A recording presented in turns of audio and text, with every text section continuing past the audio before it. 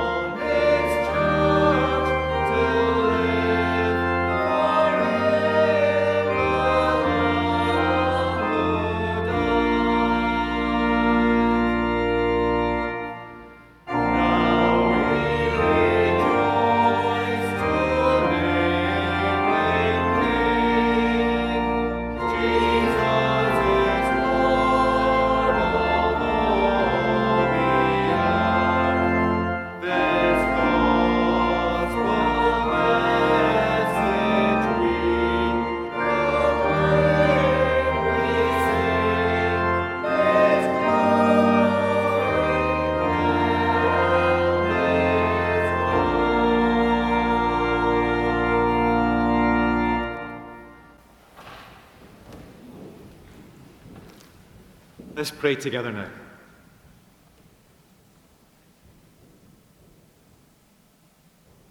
Eternal God, whose way and will is that of redeeming love.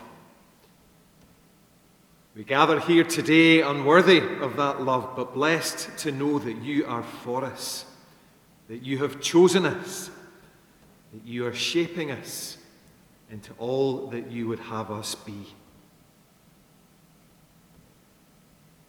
Your mercy is without end. Your purposes are sure. Your face is light and life to us. Your eyes tell us the truth about ourselves, even as you place a hand on our shoulder and say, "Do not be afraid." Thank you for what we have come to know of you for ourselves. The convictions that have settled down in our hearts over the years and are shaping the way that we live. And thank you for the promise of your nearness. In the times when we sense it clearly, and in the times when it feels like our prayers rise no further than the ceiling, and the room of our hearts is empty of everything but need and questions.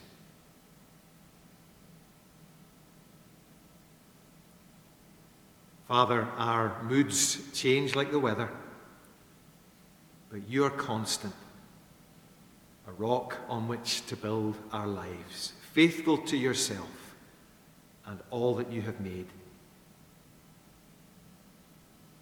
Forgive us when we live unmindful of you and reap the whirlwind of our own inconstancy, messing up our own lives and making things difficult for others, failing to thrive.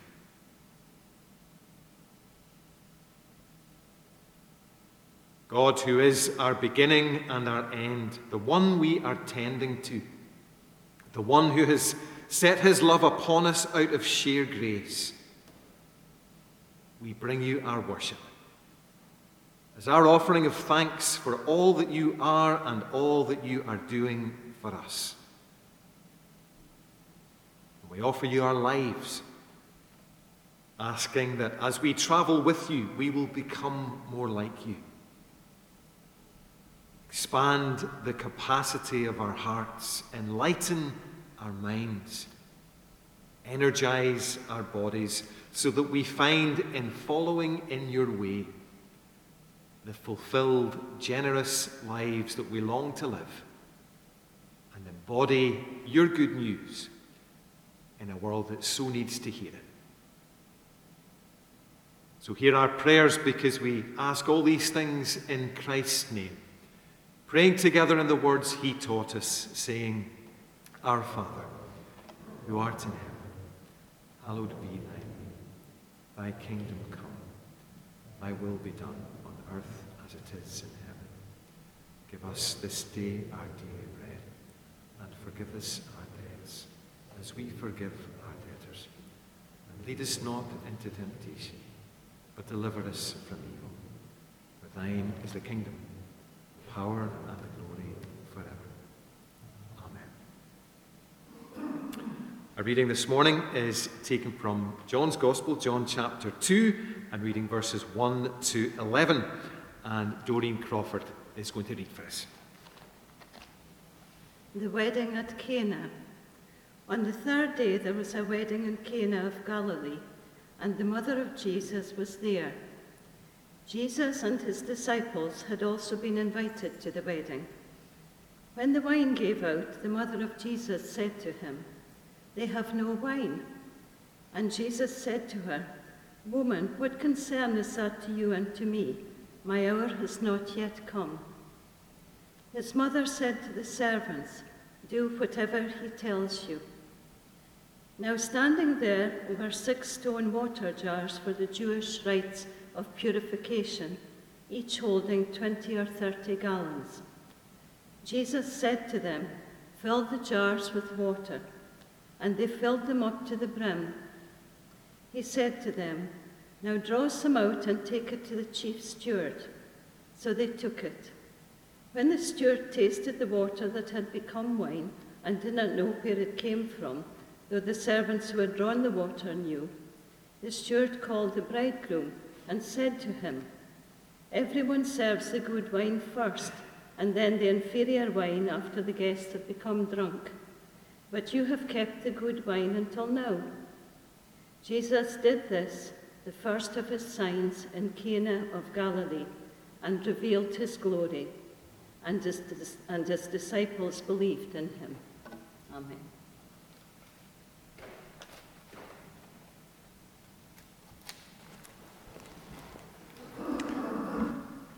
Thanks, Doreen.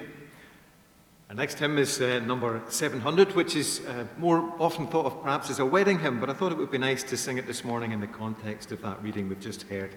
It's called As Man and Woman We Were Made.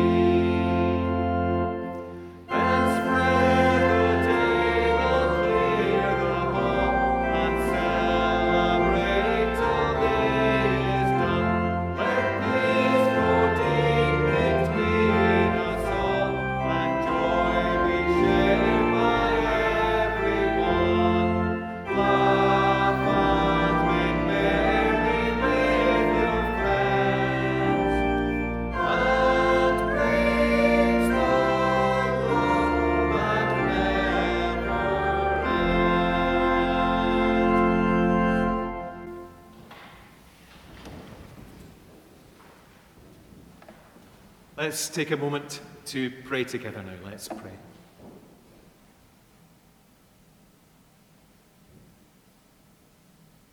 Father, we come to this time knowing that you are here.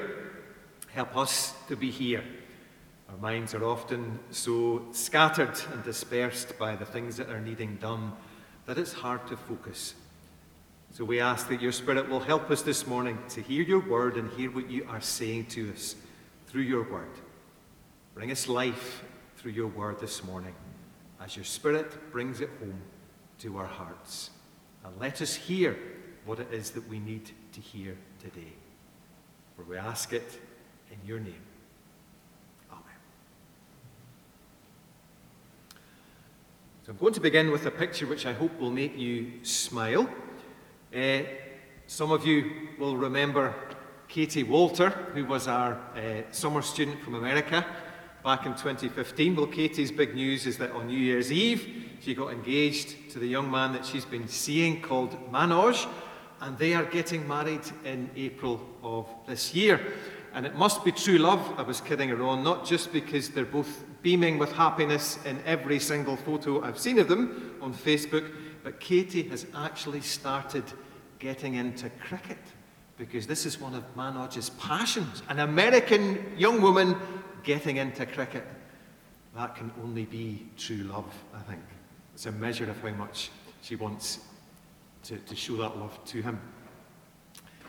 Sadly, we won't be able to get across for the wedding, which is a shame, because after our summer with Katie, we would have loved to have been there in person to celebrate with him, but we'll be with him in spirit, and I'm sure many of you who knew Katie will be too.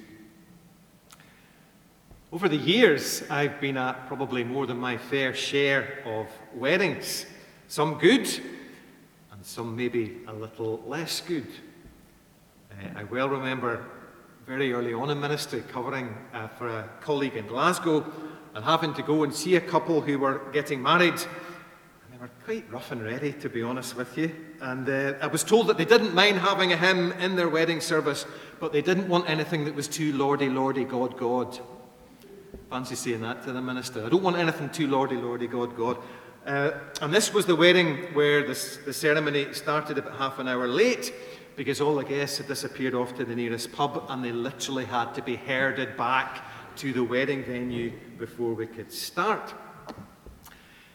Years ago, when I was doing my chemistry, one of my lab mates, Dougie, kept winding me up good-naturedly about faith. He wasn't a believer, so he'd sidle up to me and he'd whisper, what about the dinosaurs then?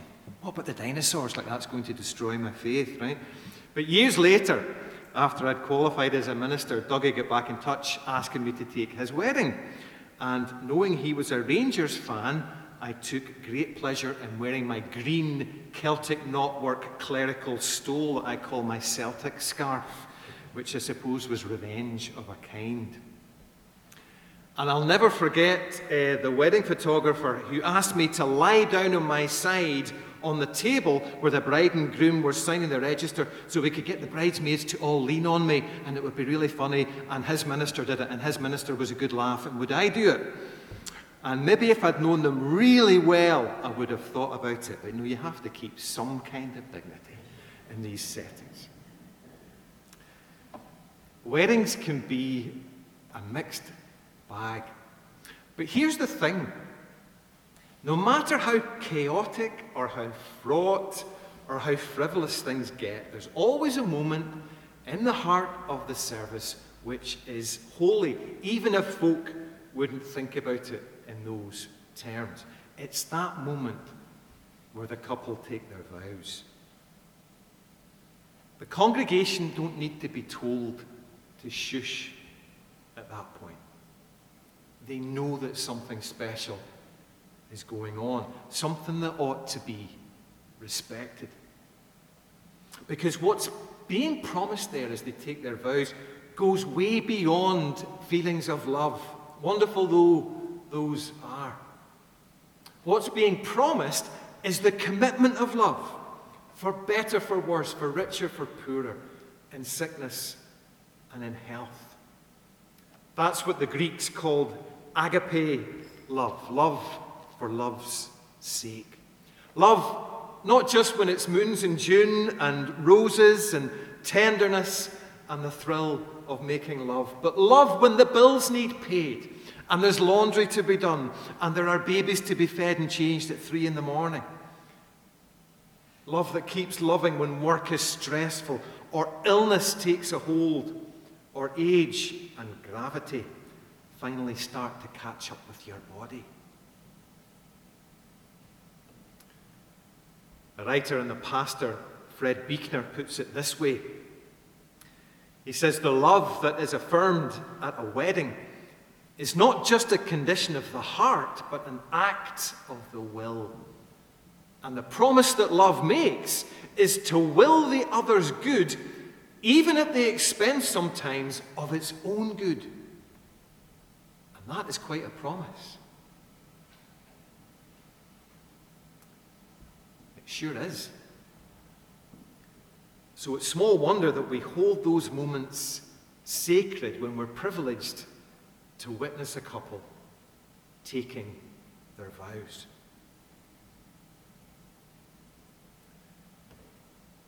Now come with me in your imagination to that wedding in Cana all those years ago. See the colours, the vibrancy, the quiet reverence as everybody stills themselves to witness these crucial moments in the lives of this particular young couple standing hand in hand, face to face before the priest. Scan the crowd. See the smiles and the tears of pride and happiness on the faces of their family and friends. See the children's eyes grow wider as they realize that something big, something important is going on here. See the married ones, or the once married ones, reflecting, taken back to the time of their own weddings and their own vows. And see the unmarried thinking how grateful they are for the friends who have become their soulmates. And there amongst that sea of watching faces are Mary and the disciples and, of course, Jesus. How is he looking, do you think, as he watches? How is he feeling? Was there a hint of sadness that he wouldn't know love of that kind for himself, which presumably was a choice he made, knowing his destiny? He seemed to be at ease with women, and as the gospel writers tell the story, it's clear that there were several women he could have chosen for a bride if he'd wanted: Mary, or her sister Martha, Photene, the Samaritan woman who converted, Mary Magdalene. They all came to love him in their own way, and he loved them too. But although Jesus is often called the bridegroom in the Gospels, and even takes that name for himself sometimes, none of those women he was close to were the one. So where's his bride? Where's the one to whom he is going to give his all? Who is he going to love? For better, for worse, for richer, for poorer, in sickness and in health? Well, the scriptures tell us, and they tell us most clearly in the writings of John, the evangelist. As well as 3 short letters in the New Testament, John wrote the gospel that bears his name, and also the book of Revelation. And although those latter 2 are very different in style and content, I'm persuaded by the commentator Peter Leithart when he suggests that John's Gospel and Revelation should be taken together and read as a 2-part royal romance. John's Gospel is all about the preparation of the bridegroom. Jesus' public ministry starts at a wedding. And throughout the Gospel, he meets eligible women, but none of them in themselves are his bride. And he dies. And he rises again, and he's perfected as our representative, our new Adam, through his suffering. But still, at the end of the Gospel, where's the bride? It's a mystery. He's a bridegroom. Where's the bride? But in Revelation, that mystery is revealed. If John's Gospel is about the preparation of the bridegroom, John's Revelation is about the preparation of the bride. The company of redeemed humanity, of which the church is the first fruits, the first responders, so to speak. Who does Jesus pledge himself to, give himself for better, for worse, for richer, for poorer, in sickness and in health? He gives himself to all who will receive him.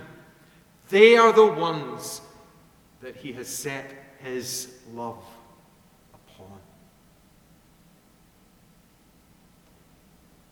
Revelation, it's well known, is a complex book, but what it's portraying is the final weeding out and destruction of evil for all time, and the glorious fulfillment of the times in what is called the marriage feast of the Lamb. It's mentioned several times in Revelation. So Jesus' ministry begins at a wedding and it ends at a wedding, his own wedding. Revelation 19:6 to 8 says this: "Then I heard what seemed to be the voice of a great multitude, like the sound of many waters and like the sound of mighty thunder peals crying out, Hallelujah! For the Lord our God, the Almighty, reigns. Let us rejoice and exult and give him the glory, for the marriage of the Lamb has come, and his bride has made herself ready. To her it has been granted to be clothed with fine linen, bright and pure, for the fine linen is the righteous deeds of the saints. Who is this bride? The one on whom Christ has set his agape love, his self-giving love. It's not Martha or Mary. It's not Fotini or Mary Magdalene. It's all of them and more. The bride is the perfected church. It's you and me and every single person that Christ loved and gave himself for, even unto death. Revelation gives us this vision of a purified church, and that's what it will be when Christ is all in all. But we know that we are far from that now. And Revelation is realistic about that. Do you remember the first few chapters of the book of Revelation, the letters to the 7 churches that we looked at a few years ago? And come to think of it, remember every other letter to every church in the New Testament that was written. None of them were perfect. All of them needed to change in different ways, sometimes drastically change. Some of them provoked God to anger. But all of them were still loved with God's self-giving agape love. The love that Paul tells us in 1 Corinthians 13 is patient and kind and not proud and not self-seeking. The love that bears all things, believes all things, hopes all things, endures all things. This is the love with which the bridegroom loves the bride even before she attains her perfection.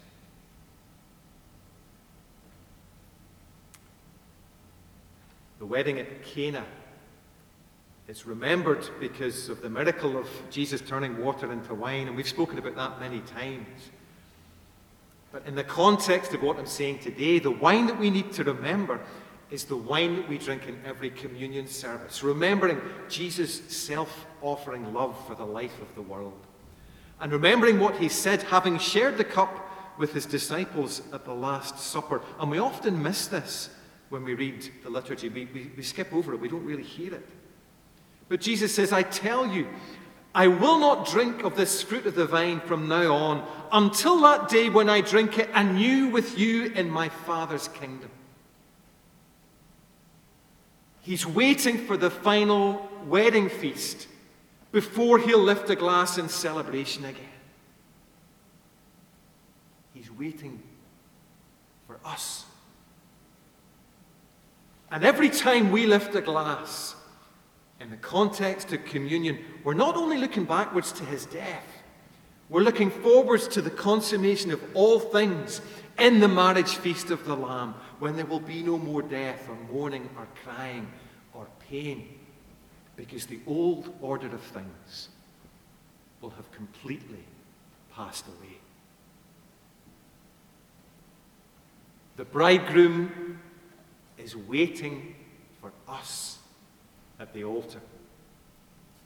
And his heart is burning with love for his bride. And that love in itself is a kind of judgment. Because such love leaves us with only two choices: to return it with joy and wonder and thanks, or to turn away from it to lesser things. The gospel I want you to hear today is that we are already Christ's beloved. May we live into and respond to that love now, that we might be ready to know its fullness in eternity. Amen. We're going to take a moment now to listen to a song that I had on heavy rotation in the build-up to Christmas. It's one of the most poetic and beautiful Christmas songs I've ever heard, and part of its power is that it doesn't just tell us about the baby being born, it reminds us of what the baby being born was due to accomplish. And it dovetails very well with what I've been trying to say this morning.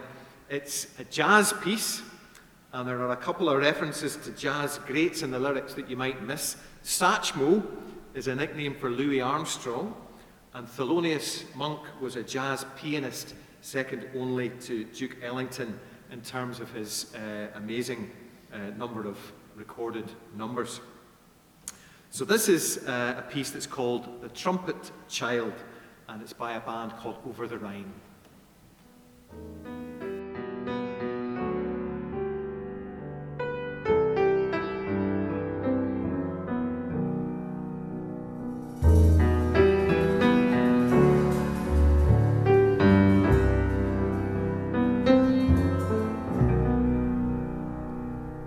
The trumpet child will blow his horn, will blast the sky till it's reborn. With Gabriel's power and such most grace, he will surprise the human race. The trumpet he will use to blow is being fashioned out of fire. The mouthpiece is a glowing coal, the belly burst of wild desire. The trumpet child will riff on love, melodious notes from up above. He'll improvise a kingdom come, accompanied by a different drum. The trumpet child will banquet here until the lost are truly found. 1,000 days, 1,000 years, nobody knows for sure how long.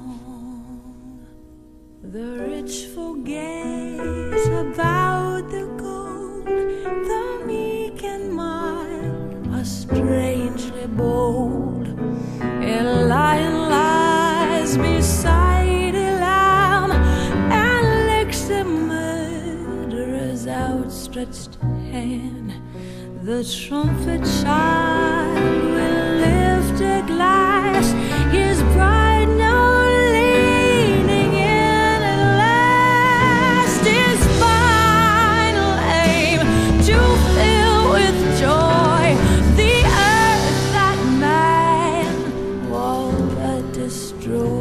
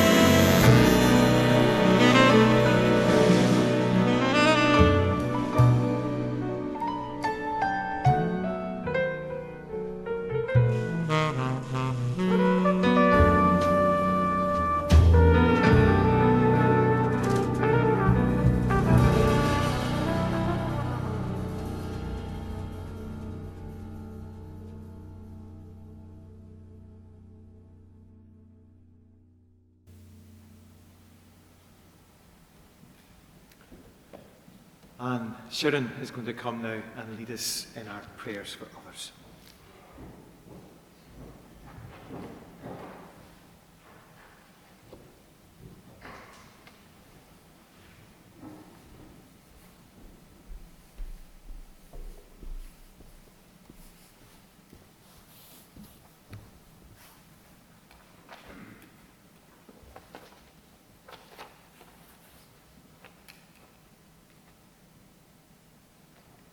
Let us pray. Father of love, hear our prayers for others. We have heard how Jesus showed his love for humanity, how he took on the role of the bridegroom, and the marriage ceremony can be seen as a symbol of the love that Jesus has for us all. Help us to be more like him.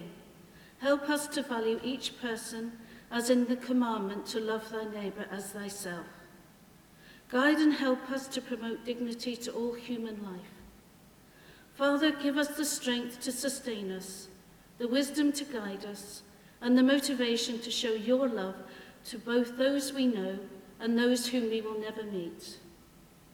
We ask that you show your mercy on the homeless. Help them in their despair to gain hope and help.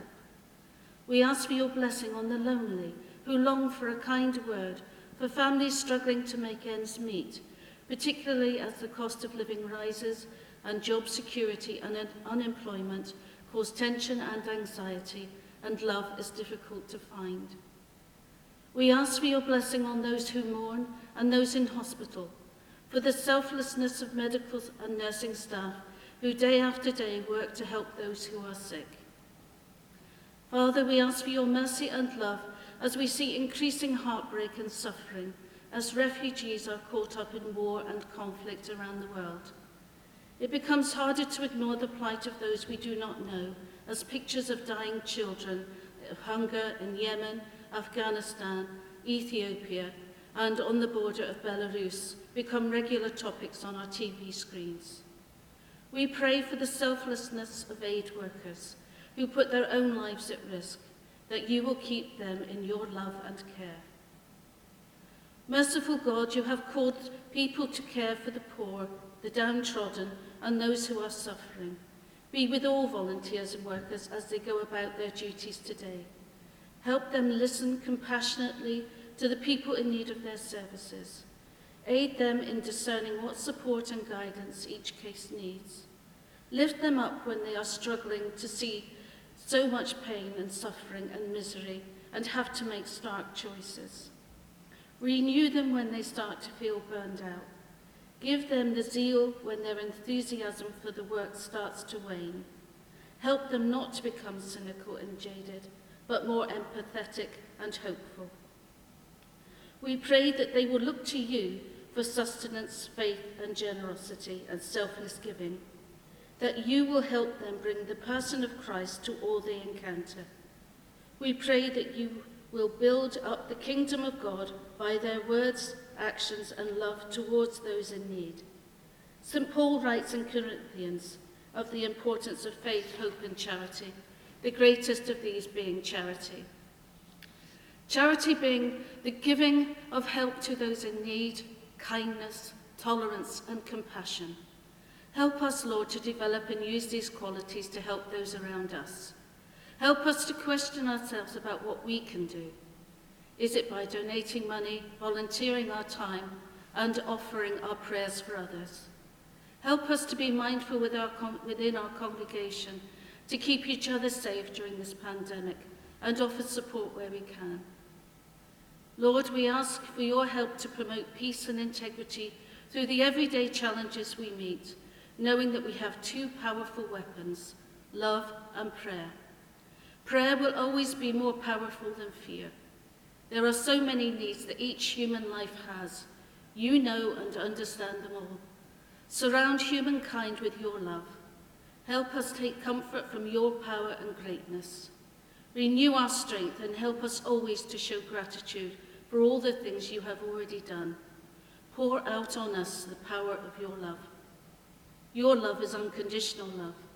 Prayer in itself is love in action. Help us to have a deeper connection with you through prayer. You gave us the greatest gift, your Son, who came to live amongst us, such love that Jesus gave up his life for us. Merciful Father, we look to you to end the misery within the world you created, end conflict, heal relationships and divisions. We ask that you guide and give wisdom to governments who make decisions that impact on so many lives, for them to be of the greater good. We ask for your blessing on our Minister Paul, his family and the congregation. Let the light of love and understanding glow in all the dark places of our world, bringing love, friendship, and peace, until we meet our bridegroom when our time comes. We ask all this in your dear Son's name, our Redeemer, Jesus Christ. Amen.